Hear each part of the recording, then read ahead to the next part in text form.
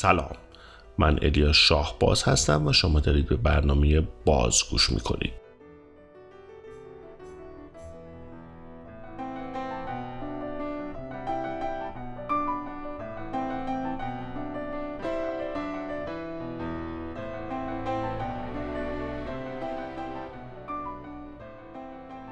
آنچه در قسمت ششم پادکست باز خواهیم شنید: شعر بسیار زیبایی از هوشنگ ابتهاج، آزمایش بسیار جالب آقای استیونز و نقش مغز در پردازش تصویر، یک آهنگ بسیار زیبا و موسیقی پایان.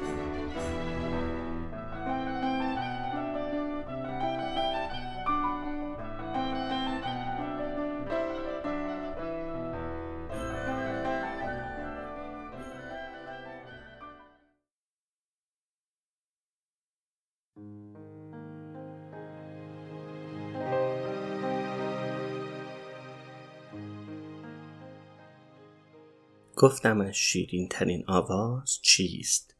چشم غمگینش به رویم خیره ماند، قطره قطره اشکش از مژگان چکید، لرز افتادش به گیسوی بلند، زیر لب غمناک خواند ناله زنجیرها بر دست من.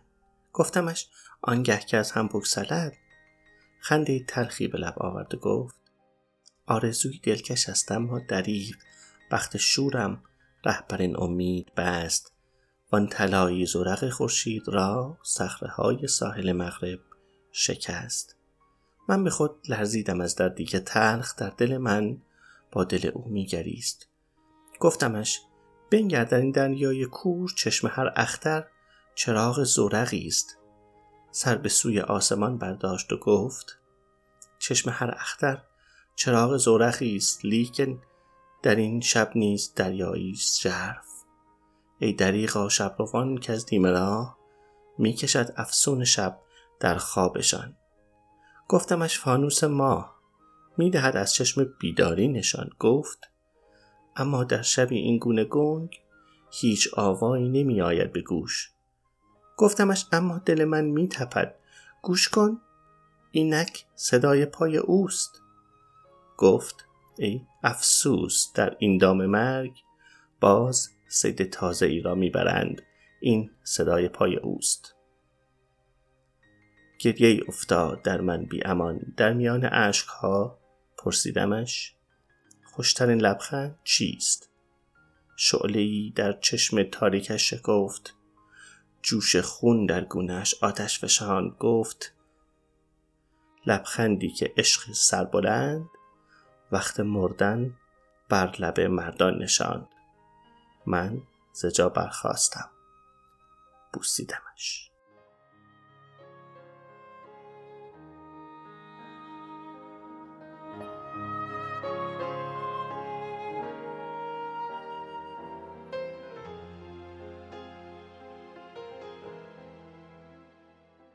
در قسمت‌های قبلی پادکست باز در مورد ساکات‌ها و حرکت‌های سریع چشم و نقش تعیین کننده اونها در بینایی و در کنار اون نقش مهم مغز در دادن ثبات تصویر، ثبات رنگ، ثبات در حرکت با پردازش سریع داده‌ها آشنا شدیم.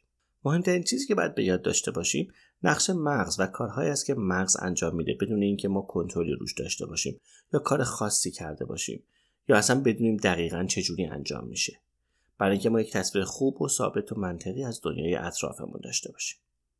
خب حالا در این قسمت پادکست باز میخوایم یکم بیشتر با پیچیدگی پردازش سریع اطلاعات در مغز آشنا بشیم. فعلا چیزهایی که میدونیم این هست: چشم به عنوان ابزار اولیه فرستادن اطلاعات یک تصویر دو بعدی رنگی درست مثل یک ماتریس بزرگ عددی به مغز ارسال میکنه، مثل دوتا دوربین 126 مگاپیکسلی که دائم دارن در هر ثانیه به طور متوسط 3 بار نقطه مرکزی میدان دیدشون رو عوض میکنن و یک ماتریس عددی جدیدی رو به مغز میدن. مغز اما این اطلاعات رو میگیره و با میکسش با اطلاعات قبلی یک تصویر 3 بعدی بدون پرش و بدون در نظر گرفتن پلک زدن و حتی بدون دیده شدن بینی ما به ما نشون میده. خب حالا در نظر بگیرید که مغز همین کارها رو برای بقیه حواس هم انجام میده، مثلا شنوایی، لامسه، بویایی و خب یه بخش مجزایی خیلی خیلی خیلی پیچیده هم اختصاص داره به قسمت‌های حرکتی، مثلا که دستتون رو حرکت بدید، وجهتون بلند شید و راه برید. خب قسمت دیگه‌ای هم هست که چیزهای مثل تنفس و ضربان قلب رو کنترل می‌کنه و چیزهای ناخودآگاه دیگر رو. یک قسمت خیلی جالب و هیجان انگیز در قسمت میانی مغز قرار داره، کولوکولوس فوقانی یا سوپریور کولوکولوس هست. این قسمت از لایه‌های مختلف سلولی و فیبروز تشکیل شده و در کل ویژگی‌های کولوکولوس فوقانی رو به بینایی بیشتر نسبت میدیم، چون اطلاعات این قسمت از ویژوال کورتکس مغز و رتین میاد و قسمت سطحی کولوکولوس فوقانی هم فقط رفلکس‌های ویژوال رو کد میکنه. لایه‌های عمقی مسئول ادغام حس‌هایی هستند در رفلکس‌هایی از چند حس همزمان استفاده میشه. این لایه‌ها به قسمت‌های شنوایی، ویژوال و قسمت‌های وسط موسوم به سوماتوری سنسوری که به حس‌هایی مثل درد، لامسه و غیر مربوط هستند. یک قسمت از این ناحیه البته با دخالت چند عامل مسئول حرکت کره چشم ماست. یعنی باعث میشه که ما به چپ و راست نگاه کنیم و ساکات بزنیم. فرض کنید که شما دارید به یک مانیتور بزرگ جلوتون نگاه میکنید. درست در مرکز مانیتور یک نقطه کوچیک قرمز قرار گرفته و به شما که وضعیت سرتون ثابت هست گفته شده که فقط به این نقطه خیره بشید. درسته که شما دارید به اون نقطه نگاه میکنید، ولی خب میدان دید شما وسیع‌تر هست. مثلا اگر چیزی یکم بالاتر از اون نقطه شروع کنه به چشمک زدن، شما مستقیما بهش نگاه نمیکنید اما اون رو میبینید. مثلا اگر دارید چیزی رو توی تلویزیون میبینید و روی یک مبل نشستید، اگر یک گربه اون کنار رد بشه، شما اون رو میبینید و متوجه حرکتش میشید. توی مغز در ناحیه ویوان کورتکس نورون‌های مختلف نسبت به جاهای مختلف اون مانیتور روبروتون واکنش نشون میدن. مثلا وقتی به نقطه اون وسط مانیتور نگاه میکنید، یک نورونی درست به ناحیه بالای اون نقطه واکنش نشون میده. یک نورون به قسمت سمت راست، یک نورون به قسمت سمت چپ و همینطور الی آخر. یعنی میشه اون مانیتور رو به قسمت‌های مختلفی تقسیم کرد که هر قسمت یک نورون مخصوص داره در کورتکس که اگر چیزی تو اون قسمت چشمک بزنه یا ظاهر بشه، اون نورون مخصوص پالس الکتریکی تولید میکنه. به این ناحیه ها روی اون مانیتور رسپتیو فیلد میگن. اینجا توضیح کوچیک بدم. من توی ایران پزشکی نخوندم و رشتم توی ایران علوم پایه بوده. برای همین خیلی از این اصطلاحات رو به فارسی نمیدونم. هر دفعه هم سعی میکنم چیزهایی که میخوام اینجا در پادکست بگم رو در منابع فارسی جستجو کنم، ولی خب بعضی اوقات فکر کنم که انگلیسی این اصطلاحات راحت تر باشه. حالا ضمن این گشت و گذار گاهی سایت های جاهایی رو میبینم که خیلی باعث خوشحالی من میشه به عنوان یک پژوهشگر. مثلا این هفته یک سایتی رو پیدا کردم به اسم انجمن علمی پژوهشی صدرا که به دانشجویان علوم اعصاب و علوم شناختی تعلق داره و کارهای بسیار جالبی میکنن و اطلاعات بسیار جالبی رو برای بقیه علم دوستان به اشتراک میذارن که امیدوارم هنوز و همیشه فعال باشن. یکی دیگه از جاهایی که از مطالب جالبشون استفاده کردم و خیلی چیزهای جالبی رو در علوم مغز میشه روی اون پیدا کرد، سایت نوروسافاری هست که کارشون خیلی جالبه. خلاصه اگر جاهای من اصطلاحات رو فارسی نمیگم ببخشید، دارم سعی میکنم که یاد بگیرم این قضیه رو به فارسی. ولی خب دیدیم که در هر نورون، مثلا در ویوان کورتکس، یه رسپتیو فیلد داره و در انسان میدونیم بیشتر رسپتیو فیلد ها در قسمت پایینی میدون دید هستن. چون در نظر بگیرید به عنوان یک آدم بیشتر چیزهای مهمی که میبینید در سطح زمین قرار دارن، یعنی مستقیما جلوی دیدتون و پایین تا مثلا توی هوا. خب یک تحقیق جالبی در 2019 انجام شده که در این تحقیق میمون یا اون مورد آزمایش باید یک نقطه رو در قسمت چپ مانیتور نگاه کنه. نورونی که مسئول رسپتیو فیلد بالای اون نقطه هست فعالیت نشون میده به یک آیتمی که داره، مثلا مثل یک خورشید کوچولو اون بالا چشمک میزنه.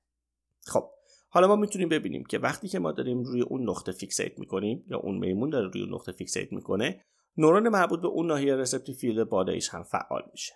حالا وقتی با یک ریکوردینگ و فعالیت مغزی به این حرکت نگاه میکنیم و توی این آزمایش یک دفعه یک نقطه‌ای در سمت راست اون مانیتور روشن میشه و نقطه سمت چپ خاموش میشه. اتفاقی که میفته اینه که در کسری از ثانیه میمون از نقطه چپ چشمش رو حرکت میده به سمت راست و یک ساکات میزنه یا یک حرکت بسیار سریع. همزمان وقتی که یک چیز کوچولو مثل یک خورشید کوچیک بالای اون نقطه سمت راست چشمک میزنه، رسپتیو فیلد مربوط به نقطه دوم هم فعال میشه. وقتی با ریکوردینگ و ضبط فعالیت‌های نورونی به این حرکت‌ها نگاه کردن، دیدن که وقتی نقطه دوم ظاهر میشه، مثلا 90 میلی ثانیه طول میکشه که ناحیه سوپریور کولوکولوس فرمان صادر کنه به عضلات چشم که به سمت راست حرکت کنن. ولی قبل از اینکه این دستور از کولوکولوس فوقانی صادر بشه، در 40 میلی ثانیه نورون‌های مربوط به اون رسپتیو فیلد دوم واکنش نشون میدن. چی شد؟ یعنی قبل از اینکه چشم ما فیزیکی بتونه حرکت کنه و به سمت راست نگاه کنه، مغز ما داره اطلاعات مربوط به سمت راست رو میبینه. یعنی واکنش بخش بینایی مغز سریعتر از حتی صدور فرمان چرخش به راست عضلات چشم هست.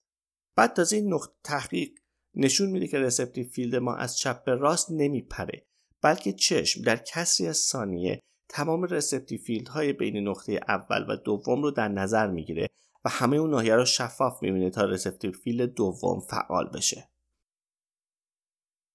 این تحقیق مال سال 2019 میلادی بود، اما 45 سال قبل، سال 1974، یک دانشجوی جوان دانشگاه پنسیلوانیا یک آزمایش خیلی متحورانه را انجام داد. آقای جان کی استیونز 24 ساله، سالم، با وزن 155 پوند بود و جوان و جویای نام. این جوان لیسانس بیولوژی گرفته بود و دانشجوی دکتری بیوفیزیک بود در دانشگاه پنسیلوانیا. چیزی که خیلی بهش علاقه‌مند بود تغییر رسپتیو فیلدها، بینایی مغزی و این تجربیات در حین فلج کامل. آقای استیونز داوطلب شد که یک آزمایش بسیار عجیب و خطرناک روش انجام بشه. به این ترتیب که با تزریق پروکین به حالت بیهوشی ناقص بره و با تزریق دیگه‌ای کل عضلاتش موقتاً فلج بشه. در این مرحله حتی نمیتونست نفس بکشه، برای همین به یک دستگاه برای تنفس وصل. بعد از تزریق مدتی طول میکشه که حتی عضلات چشم هم فلج بشن، یعنی دیگه نمیشه با فرمان مغز حتی چشم حرکت بکنه. حالا آقای استیونز روی تخت جراحی که کمی به حالت مایل قرار گرفته خوابیده و هیچ عضله‌ایش رو نمیتونه حرکت بده، حتی چشمش رو. حالا وقتی که آقای استیونز اراده کنه که مثلا به سمت راست نگاه کنه، چه اتفاقی میافته؟ چشمش در واقع هیچ حرکتی نمیتونه بکنه، ولی ناگهان دنیا به سمت چپ میچرخه. در واقع وقتی که سوپریور کولوکولوس دستور جابجایی چشم رو میده، به خاطر فلج عضلات نمیتونه دستور رو اجرایی کنه، اما نورون‌های رسپتیو فیلد سمت مقابل فعال میشن و از چشم آقای استیونز یهو همه وسایل میپرن به یه سمت دیگه. در واقع اون چیزی که آقای استیونز بعداً توضیح میده اینه: دنیا خیلی روان و نرم نمیچرخه به سمت راست، بلکه با همون سرعتی که مثلا قرار بوده چشم بچرخه، همه وسایل دیسپلیسد میشن، یعنی یه دفعه میپرن اون طرف. این دقیقاً توضیح آقای استیونز در مقاله‌ای که در 1975 منتشر کرده. The world didn't move. It was not as if you had taken the stimulus and moved it across the screen. When I moved my eyes up, the whole screen was displaced up. The stimulus disappeared and then popped up again in another place. این واقعاً هیجان انگیزه. یعنی مغز که نمیدونه فلج شده، خود به خود با اراده برای تغییر جای نگاه، جای اشیاء رو به نسبت اون تغییر عوض میکنه و چیز دیگه ای نشون ما میده. در حالی که ما فلج و بدون هیچ حرکتی در اتاق ثابت و بی حرکت خوابیدیم. این چیزی رو نشون میده که همیشه توی پادکست باز میشنویم. همه چیز توی سر ماست. همه چیز اینجاست. همه چیز. این آزمایش های آقای استیونز 5 باری تکرار شد و برای اینکه آقای استیونز بتونه زمانها رو ثبت کنه، یک دستش رو با یک نوار محکم بستن که اون عامل فلج کننده بهش نرسه و همه بدنش فلج بشه جز دست راستش، که بتونه زمانهایی که میخواسته نگاهش رو تغییر بده و تغییر تصویر توی مغزش رو ثبت بکنه. البته بعد از 5 بار آقای استیونز دیگه حس خوبی نداشت به اینکه اونجوری فلج بمونه و به خاطر حس بسیار بدی که پیدا کرده بود از اون حالتی که نمیتونه چیز رو تغییر بده و همه چیز توی مغزش جابجا میشد، این آزمایشات رو متوقف کردن. آزمایش آقای استیونز خیلی خیلی خیلی جالبه. در نوع خودش بسیار متحورانه و عجیبه، چون ممکن بود بسیار براش خطرناک و گرون تموم بشه. ولی چیز مهمتر رو نشون داد. بینایی در مغز انجام میشه و اگر مغز ندونه که یک سری قابلیت‌ها رو از دست داده، هنوز سعی میکنه با تغییراتی دنیا رو درست نشونمون بده.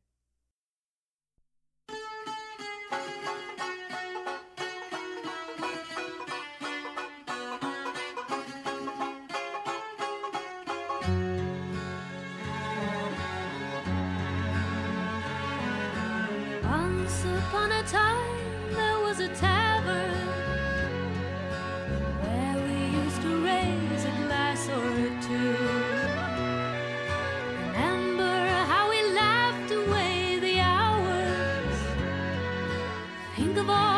great things we would do.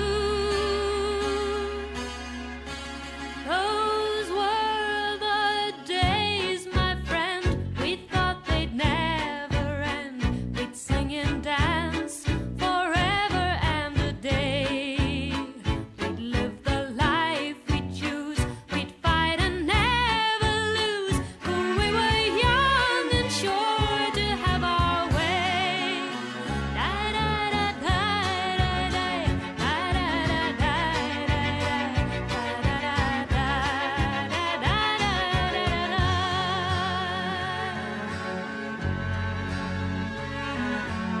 and the busy years went rushing by us. We lost our starry notions on the way. If by chance I'd see you in the tavern, we'd smile at one another and we'd say, those were the days, my friend, we thought they'd never end. We'd sing and dance forever and a day. We'd live the life we'd choose. We'd fight and never lose. Those were the days, oh yes, those were the days. Da da da da da da da da da da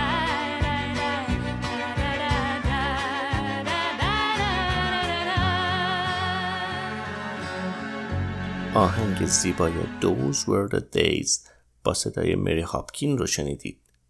این آهنگ در مورد رفقاییه که گذر زمان اونها رو از هم دور میکنه و اونها رو پراکنده میکنه و اون شور و شوق و در کنار هم بودن جوانی رو از یاد میبرن. من این آهنگ رو همیشه گوش میدم به یاد رفقای خوبی که داشتم و دارم در دوران دانشگاه صنعتی شریف، در دانشگاه ایست کارولاینا یونیورسیتی و در دانشگاه نوتردیم و تمام رفقایی که در تمام این سالها زندگی رو برای من شیرین تر کرده بودن. امیدوارم که شما هم این آهنگ رو به یاد رفقای خودتون گوش بدید و شاید بعد از این آهنگ تلفن رو برداشتید و به اونها زنگ زدید.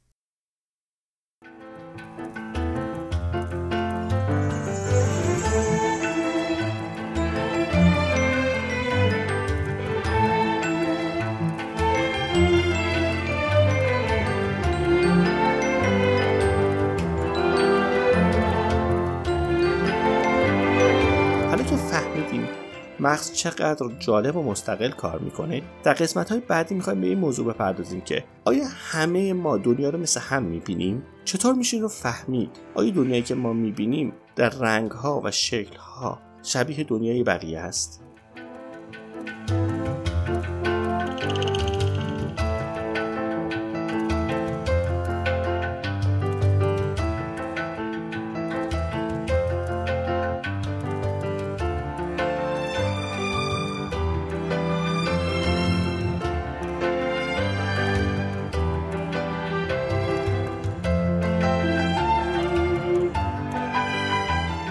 آنچه شنیدید قسمت 6 پادکست باز بود که من الیا شاهباز از شهر دورهمی‌ها در کناره شرقی آمریکا اون رو برای شما تهیه کرده بودم.